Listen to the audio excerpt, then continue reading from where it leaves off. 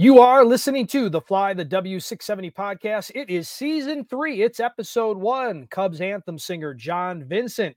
Don't forget to download, review, most importantly, subscribe to the podcast. Follow us on the socials, Fly the W670 on Twitter, Instagram, and Fly the W on Facebook, or email us at flythew670@gmail.com. Crowley, happy New Year to you and to all the listeners. Yeah, it was a lot of fun. I was New Year's Eve. I was down at a friend's house by Wrigley Field. Saturday, I was at the Winter Wonderland enjoying the last of that as that ends next weekend, I believe. I saw you in the sled. Yeah, we did some rides. We did some live streaming at Crawley's Cubs. Needless to say, I was there with my wife and my kids, and so it was a lot of fun. And again, you're running out of time, but if you want to hit it up, it's always a good time there. Yep, I can endorse that. I did it at last week about this time and had a blast. Yeah, and unfortunately, though, the Cubs have not made any baseball moves. Yeah. Still waiting. There's a few. Chris Sale traded to the Braves, which kind of surprised me. Yeah, I guess the Braves are definitely all in, huh? Apparently, but I don't know. I always think of Sale with the scissors and the Sox promotional jersey. Unfortunately, that's the first thing you think of, right? When you say Chris Sale, that's exactly. And maybe it's being Chicago fans and being Cub fans that you think bad White Sox memory with Chris Sale. But that's the first thing. I don't think nationally that's probably the first thing people think of. They probably would be like, "Oh, really? I didn't even know that story." But for me and for you, yeah, that's the first thing that comes to mind. Yeah, I think if you're a Chicago fan, you think of the jersey cutting up nonsense. I think if you're a Boston fan, you're thinking about a guy that was injured a lot. And, for national, I mean, he's got some name recognition, but hasn't done anything over a few years. So while it's been quiet, the Cubs did today, we're recording this on Tuesday, January 2nd, they did announce officially their Craig Counsell's managerial coaching staff. So, we talked about that earlier, that was probably going to be done.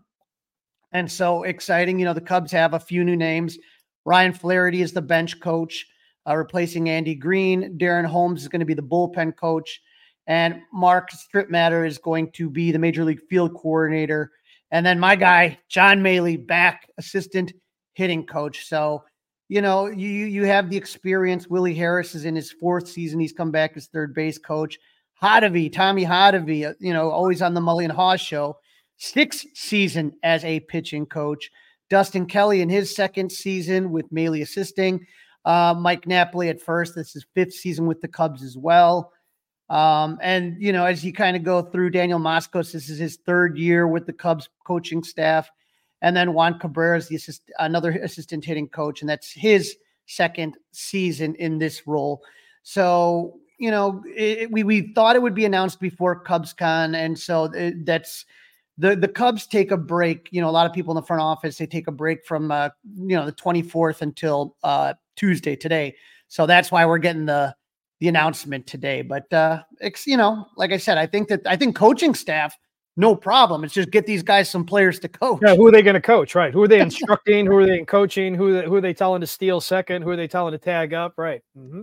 That seems to be the only issue, but I'm excited. I think, like I said, I think the staff looks solid. Let's just get some players, and then we get to CubsCon.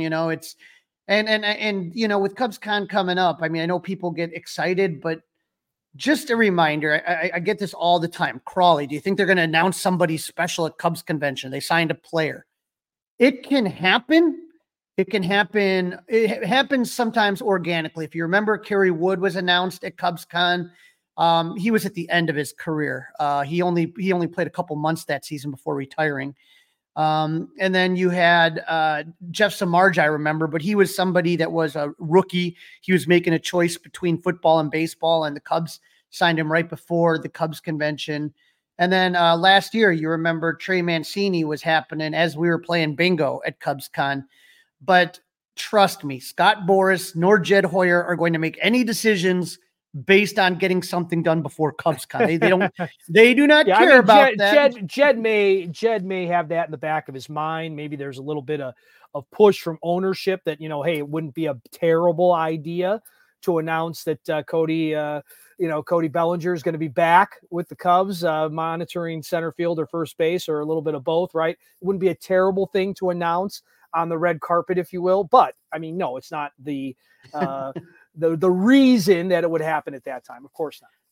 Nope. And again, you're going to have Scott Boras making the money sign. That's going to be the end all be all. And from what it looks like, Dustin, from what I've been seeing, it literally is down to the Cubs for the services of Cody Bellinger. So it's just a matter now of coming to a financial agreement, which is never going to be easy with Mr. Boras. Now the Cubs did make a couple more announcements. So you remember, Dustin, that Craig Breslow is going to move on to the head of baseball ops in Boston. And Breslow was really the one in charge of the Cubs pitching infrastructure. But what happened when he left is that Jared Banner, who had been the farm director, got promoted into Banner's role, which was the assistant to the general manager. So what's going to happen? And Breslow wasn't allowed to take anybody, right? That was part of the deal. Like part of the deal, They absolutely. let Breslow go because it was a promotion, but he wasn't able to poach, I guess, for lack of a better term, any Cubs staffers, at least in the first year. In the first year, they cannot take anyone from the Cubs.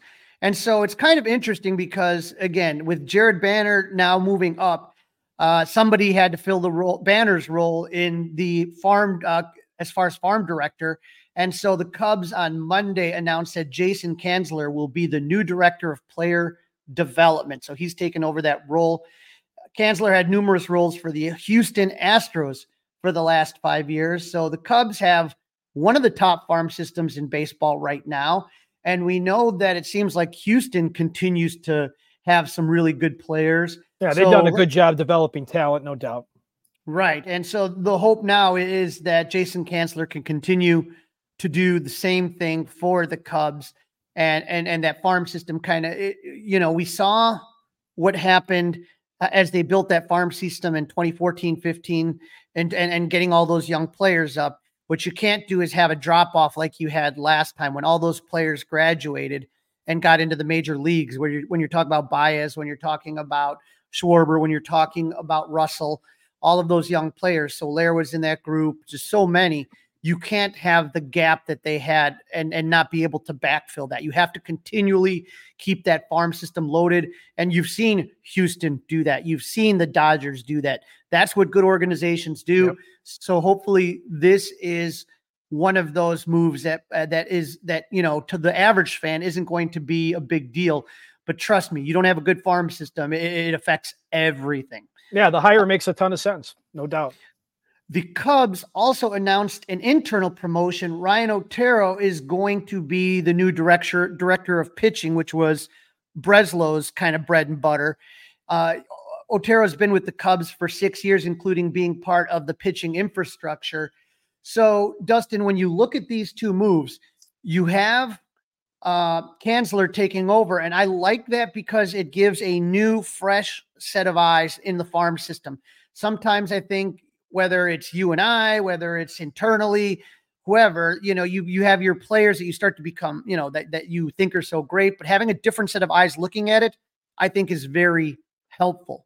Right. Because guys fall in love with guys that they pick, right? And guys that right. were part of recruiting and guys that they're bringing up and they kind of stand on the table for them. And then you have to, I agree with you. It's good to get a new set of eyes, a new evaluation on these guys.